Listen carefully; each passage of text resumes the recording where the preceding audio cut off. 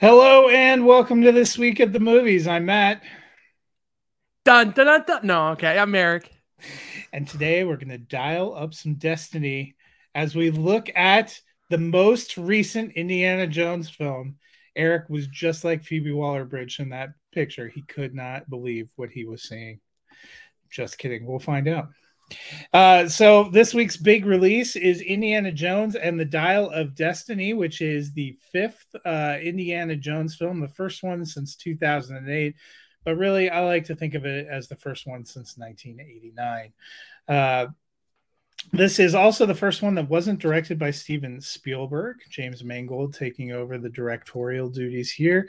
We saw a couple of familiar faces return. Karen Allen makes an appearance. John Rhys Davies makes an appearance. We saw some new people. Antonio Banderas. We got a villain played by Mads Mikkelsen.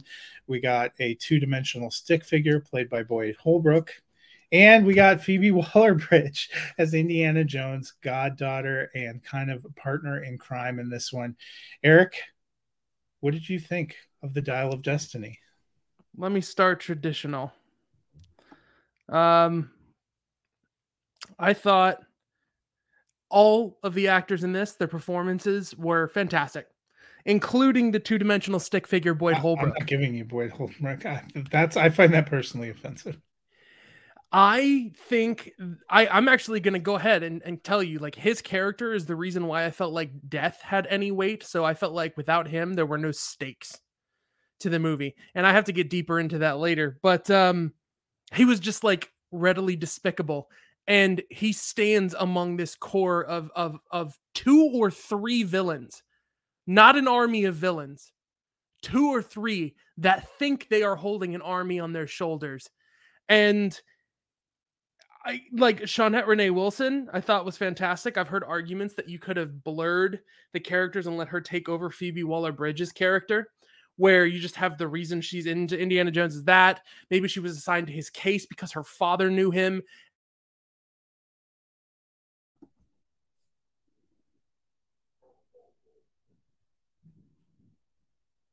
And then you just kind of like mesh those and whatnot. So I went ahead and looked up some information and whatnot. So here's what it is. It's an adventure. Indiana Jones, not counting anything that's a flashback, is retiring. He's done. And yet his life is sort of falling apart, the life that he'd hope he'd have. And this person shoves their way into his life for their own personal, like almost sinister, like personal intent, and gets him involved in one last adventure revolving around a dial of Archimedes. And it's weird because I see a lot of people point this out as being just like a fetch quest and all of this kind of stuff, but the motivations are so weird and messy, and it is so unconventional as to why the lead characters are doing what they're doing at any given point in the movie, that I can't chalk up the plot motivation to fetch questing.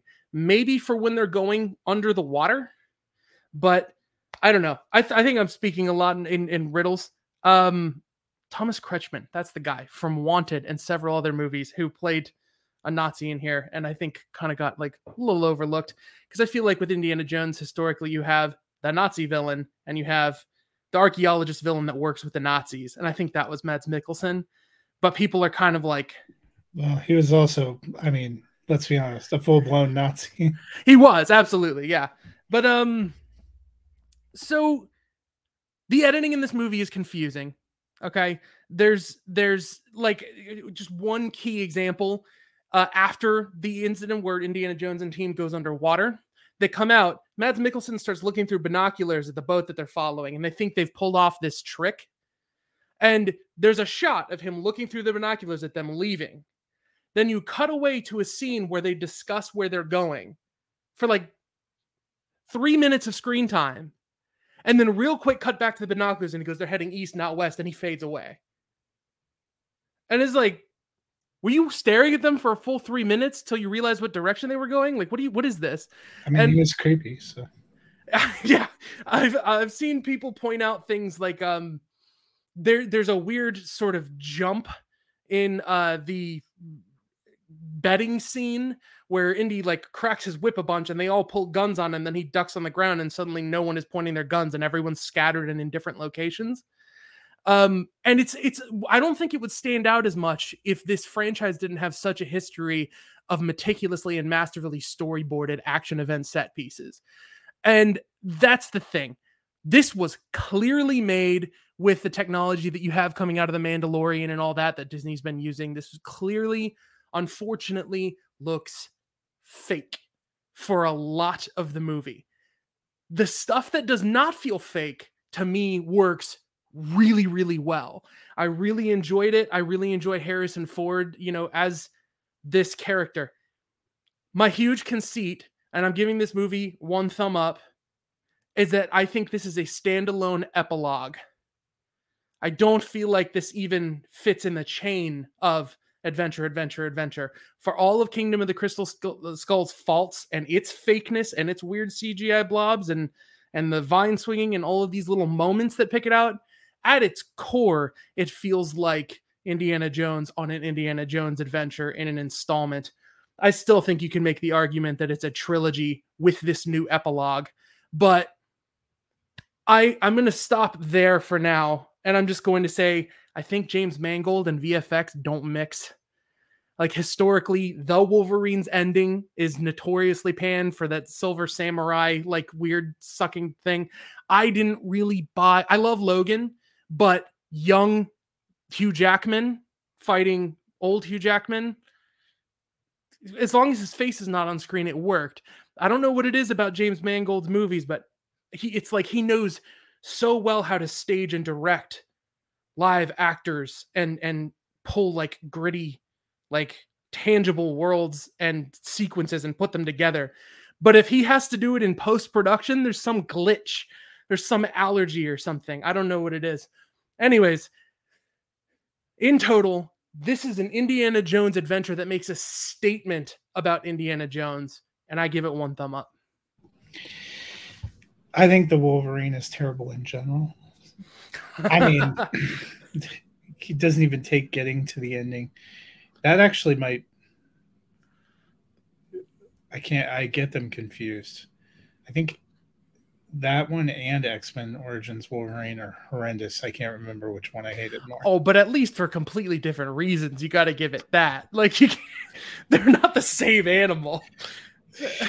I am also giving Dial of Destiny 1 thumb up.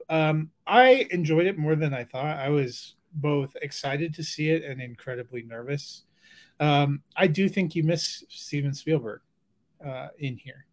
You notice that it's not him, just in some of the way that it's constructed. I did like the nostalgia things, he's fighting Nazis again, the way little things like where they cut away to the map to track progress, little musical beats, things that feel like Indiana Jones. I did enjoy the quest for the most part, and when they get into the quest, and it was kind of fun, they found their own way to have him and a female protagonist and a little junior protagonist.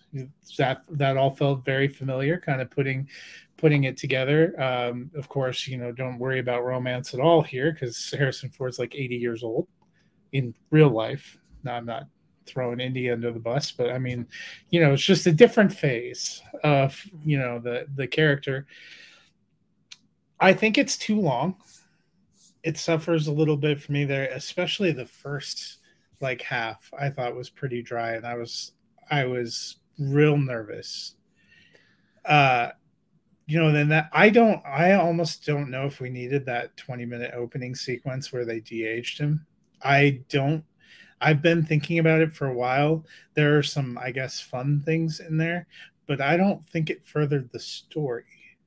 I think you could have gotten everything you needed with a couple of flashbacks to Toby Jones, one of which they already have in there, that he was obsessed with this.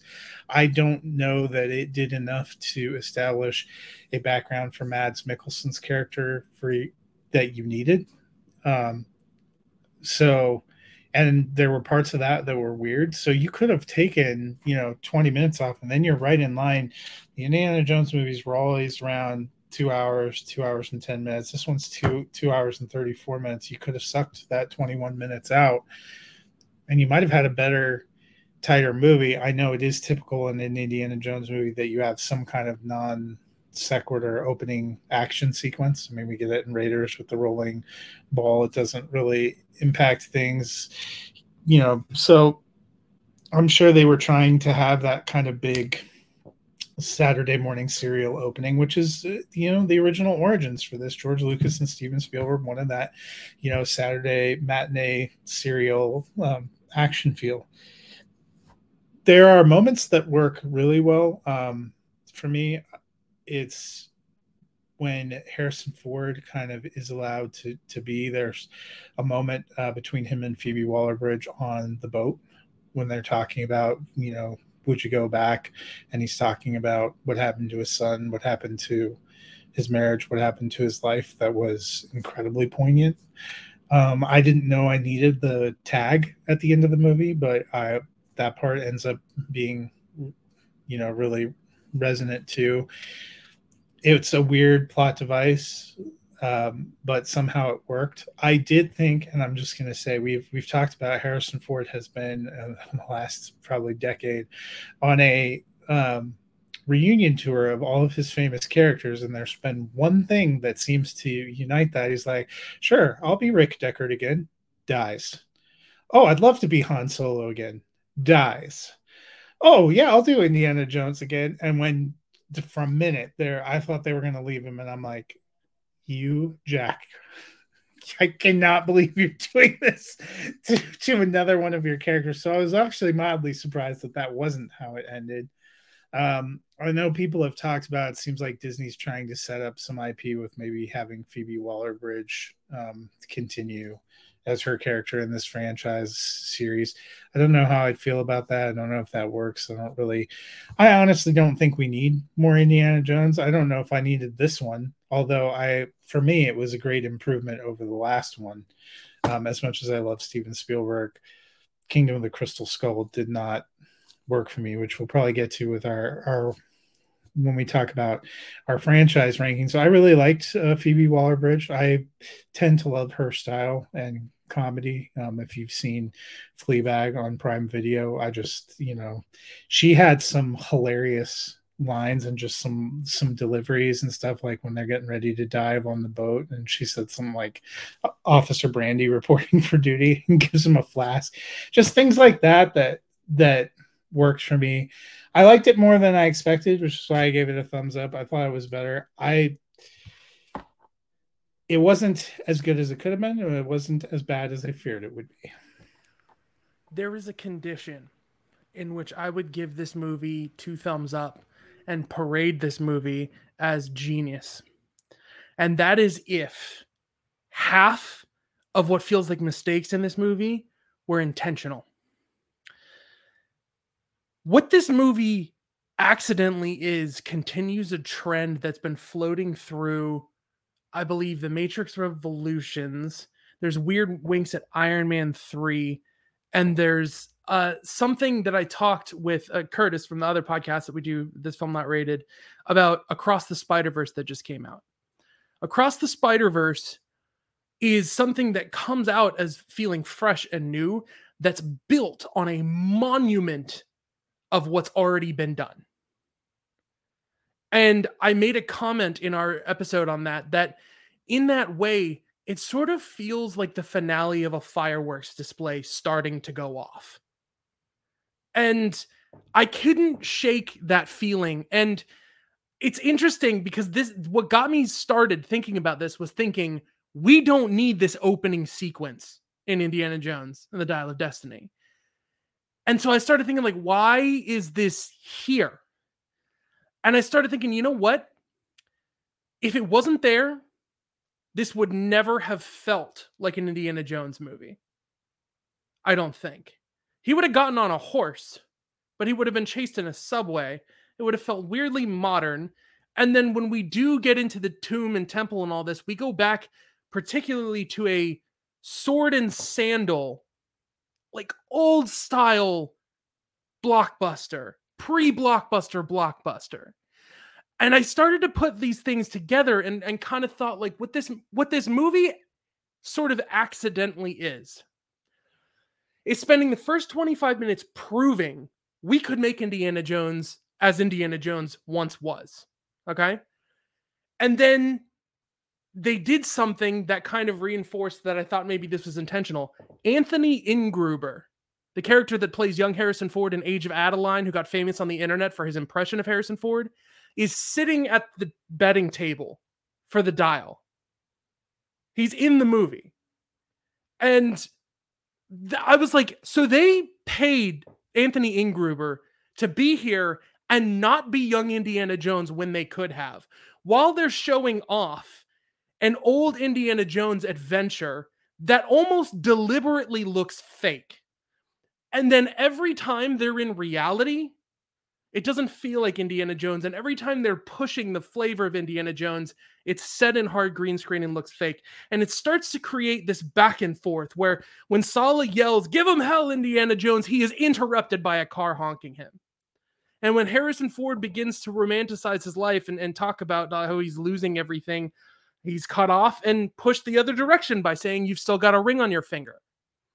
And there's this relationship between Indiana Jones and his wanting to go back to the way things were, wanting to go back to those adventures, and him reminiscing at his time with Toby Jones, and him wanting to recapture parenthood with Phoebe Waller-Bridge because of Lost Mutt, and the fact that they've deliberately taken away the life he once lived, that sort of starts to turn every single scene into, in my opinion, an almost accidental genius commentary on, we're done.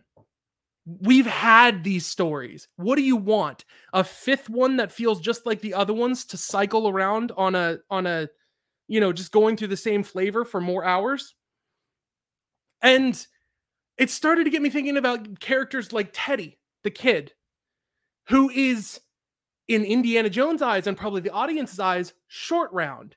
Just enough to be short round, but never, in reality, is just looking out for his own skin. He's not short round. He doesn't have any allegiance to Indiana Jones. He has an allegiance to Phoebe Waller-Bridge, but it's mostly for his survival. There's a reality underpinning things that the romantic view of it doesn't work.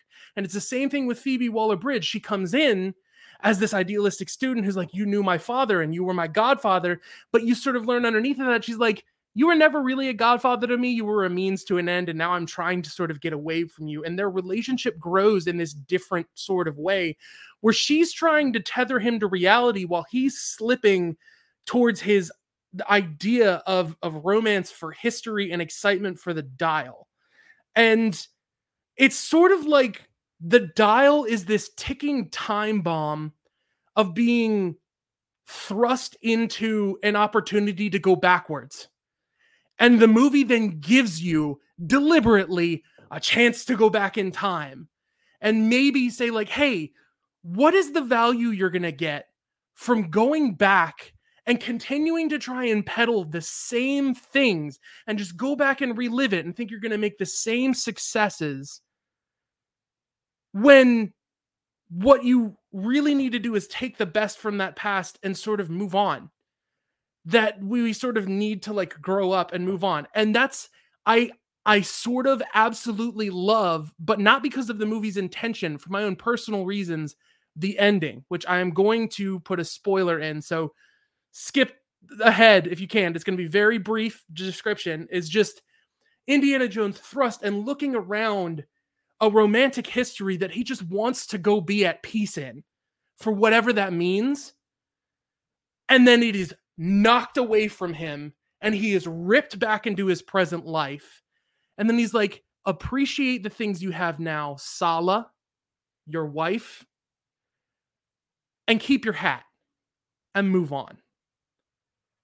And this started occurring to me while the movie was going. So when we got into the practical sets of the tomb he was going into, and we started picking up the signs that he was going back, and Indiana Jones started talking about like his investment in like wanting to go back, and then he is calling out to the villain, and the villains who also think they are the storybook villains who are going to win.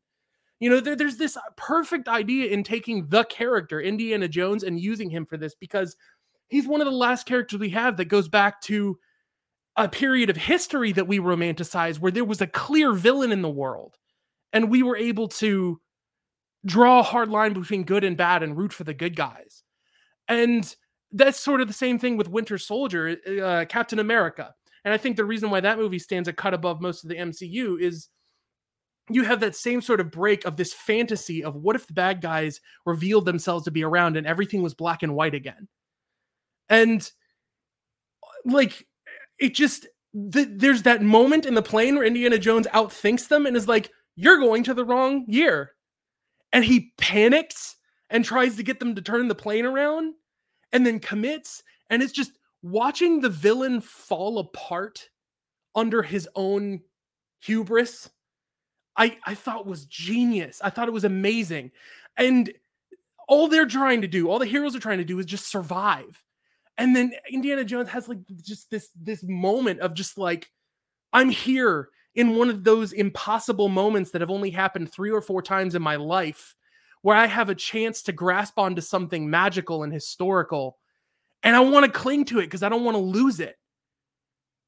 And it's just this huge movie length, 2.5 hour punch in the face reminder. You can't. You have to move on. Like, the more I think about it, the more engrossed I get in this sort of fantasy of what the movie is to me, when in reality, we know what it is. We know that it's a studio who pushed to do this, and they got a young guy to wear a fake Harrison Ford face, and they animate it with CGI. And it kind of reminded me of this episode of Futurama, which I've been rewatching, where the professor puts a bunch of stem cell goop on his face to make himself young, and then it like jumps off and crawls away. You know, it just, all of a sudden, this idea of like destiny and wanting to turn back time and this thing, it became like this icon where Indiana Jones was the perfect action character with this romanticized past where he's like, I'm going to talk quips about the Fuhrer and I'm going to punch Nazis and I'm going to do everything. And we got this great reminder that we totally could do that. But then the rest of the movie asks you, why would we? And I think it does a much stronger job, even if it's accidentally, of doing that than something like Matrix Revolutions did. And this is like living in my gut and in my brain. And I keep going over it in my head and I can't let it go. Except for that's not what Disney is doing with Lucasfilm. So, you know what your whole thing reminded me of? I just watched the last season of Marvelous Mrs. Maisel, which was a show I really like on Prime Video.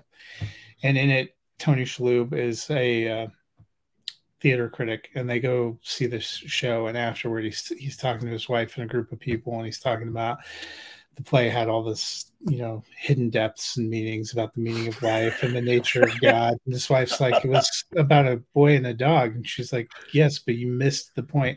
So she gets up and goes to the guy who made the play and, you know, what were you trying to convey? He's like, well, I just had a dog when I was a kid that I really loved. And that's, you know, and then Tony Shalhoub looks like he wants to die. Yeah. I feel that. I know that would be it. Because if Disney had any intention of doing that, they wouldn't have dumped Rian Johnson from Star Wars, because that is 150% what Rian Johnson did with The Last Jedi, which is unquestionably, to me, the greatest Star Wars film in history. And they patently rejected that and went back to effing Emperor Palpatine resurrected from the dead in the last movie stronger, so that you can just be like, oh and my God, why did this happen to me? Yeah, that's part of the reason why I'm starting to get this feeling that we're in this finale fireworks display, and I can even mark it with the rise of horror commercially and the James Cameron's Avatar series, which is like the last standing mega blockbuster tentpole that people are hanging their dreams on, but it only has 3 installments to win the world into making blockbusters continue. And franchise after franchise, Star Wars, Indiana Jones, The Matrix, are just coming back with installments, sitting here proving they've got nothing left new to offer. Which, even speaking of which, they've greenlit another Star Wars that puts Rey right back into it, but it's gonna have to twist into something. And I think what's going to happen, over the next, you know what? I honestly don't know if they are going to feel that need, because they're still making money.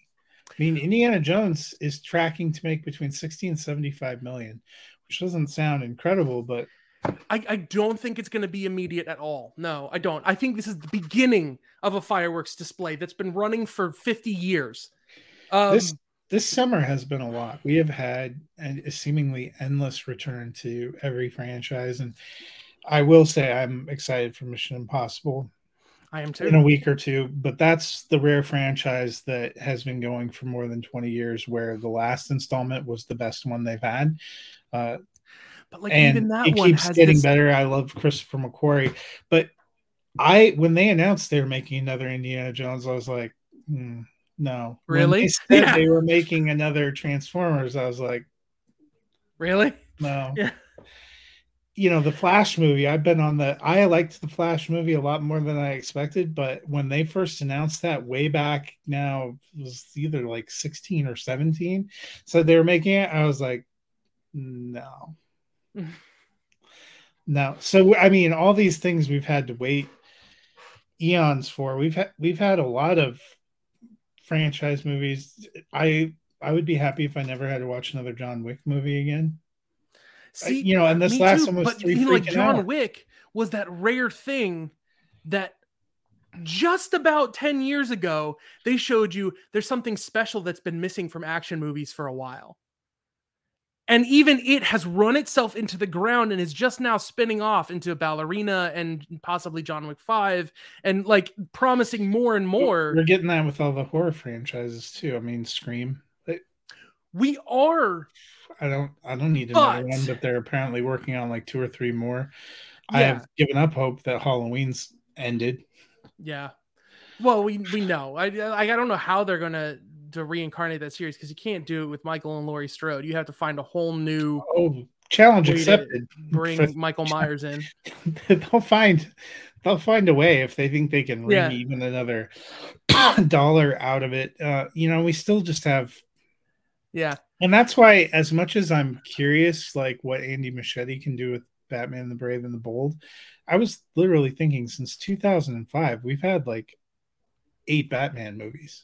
Yeah. Spider-Man, we are on our 4th different Spider-Man, if you count Spider-Verse, which I do, since 2002. Which I do. I mean, it's 20 years, and you've had 4 different iterations of the character in franchise films. But see, that's the sign. It's because they keep trying a new one and it fizzles out, and a new one and it fizzles out, and they're starting to fizzle out faster and faster. Warner Brothers wants to make Harry Potter as a TV show. I'm like, yeah, kill me. Like, how far are they going to get? I'll tell you, they will finish Chamber of Secrets and they will cancel the show. I'm predicting that now. That's all right. As I was sitting there watching the first 2 episodes of the final season of Jack Ryan, it finally dawned on me. I'm like, this feels really oh my God, they're doing Clear and Present Danger. Okay. I was like, wait, is that guy going to end up being Chavez? And he's like, my name's Chavez. And I'm like, oh, dang. I was like, well, I feel like I've seen yes. Okay, cool. Well, before we get out of here, this man for 42 years has embodied this character over 5 films. So Eric, what is your ranking for the franchise? 3, 1, 2, 5, 4. Yeah, 4 being the last, it's Crystal Skull. So your favorite one is The Last Crusade. And I saw this really thoughtful video from Red Letter Media talking about how The Last Crusade gives so much characterization to Indiana Jones that it's not the same. It sort of limits him from being the free action figure he is in the first two. And I actually kind of liked their criticism of it, but I don't care. That movie has absolutely flawless internal reasoning for the motivations and the plot, beautiful characterizations of characters, absolutely wild spectacle and adventure, and like thoughtful like subversions of character tropes and like who they would normally be to one another. It has everything. I absolutely love Last Crusade. Yeah, like absolutely, and they absolutely know he's Indiana Jones, and that's absolutely, or he's James Bond, and that's absolutely why he's Indiana Jones' father, and it's amazing. Did you ever watch The Big Bang Theory when I was on? Yeah. And are you talking about the episode with the? Yes, I still can't get over the episode where they basically just like break off the first movie. Kind of, even though I can tell they love Raiders of the Lost Ark. Right. I can't help but think about it now that Indiana Jones has literally no impact on the. Yeah. Every time when we're on rewatch and that comes up, I'm like, this gets me. But you know what? Like you, I don't care. Right. Raiders of the Lost Ark came out the same year I was born. Oh, wow. So it came out almost, I think it was like a month after I was born. But that's my favorite of Indiana Jones, Raiders of the Lost Ark. Not too far behind though is Last Crusade. I think most people have those two in some order. There's kind of a bigger gap for me between those two and Temple of Doom, but I still have that one number 3. Then I would slot Dial of Destiny in as 4, and then Crystal Skull. You know, I just not all the plot worked, and then the ending. It was like, I don't know if Steven Spielberg finished in the X-Files marathon. It was like, challenge accepted. No, George Lucas was like, aliens, and he was like, no, man, I've done Close Encounters, I've done E.T., I've done every. No, stop it. And he's like, what if they're interdimensional beings? And he's like, what if fine, George Lucas. What if India and Marion get married? All right, I'll do it. There you go. There's an ending. What if I give you Shia LaBeouf? Oh, he could be the next Indiana Jones. He just died in pictures. Yeah, and again, it's an easy way to just like write off a character who wasn't popular for Disney marketing wise. Incredibly emotional though, but that scene on the boat. I still think that was the best scene in Dial of Destiny because Harrison Ford was kind of like at his most. Even other times, like tonally, like you mentioned, when they're on the boat in Dial of Destiny, you know, and forgetting that creepy Mads Mikkelsen's just staring him down for 3 minutes, but she's like all happy they escaped, and he's like, my best friend, one of my good friend just died, and and you think, oh yeah, that should be sad, and then 10 seconds later, it's still another quippy joke, and where should we go next? And I'm like, okay, that didn't. That's not how humans work. You go from Raiders of the Lost Ark with Alfred Molina's death, and he just says, adios, Sapito, you know, and he runs off. You know, and they had a mixed relationship for sure, but you know, it's such a striking contrast in the beginning of this movie, punching Nazis off a train to their death left and right, to when just people in an office are shot, and Indiana Jones measures their pulse and there's blood on his hands, and he's grieving for the death of Antonio Banderas, and he's heartbroken over the loss of his son. Death has like real consequence in this movie. And it's so different from what everything else has been. Like, the villains are sort of acting like they're movie villains, but it feels like they're accidentally doing that in the real world, and everyone else is just like, whoa, like it's a very interesting movie. I can't get over your description of that. It's like, I never want to interview James Mangold about this movie because I feel like there's this sort of thing living in my chest that would be killed when I like inevitably hear the reality of. Better yet, we'll set you up to interview Kathleen Kennedy. Oh, The please. future of Any day of the Lucasfilm. week. Future. Yeah. I'll get a haircut for that interview. I don't. Ooh.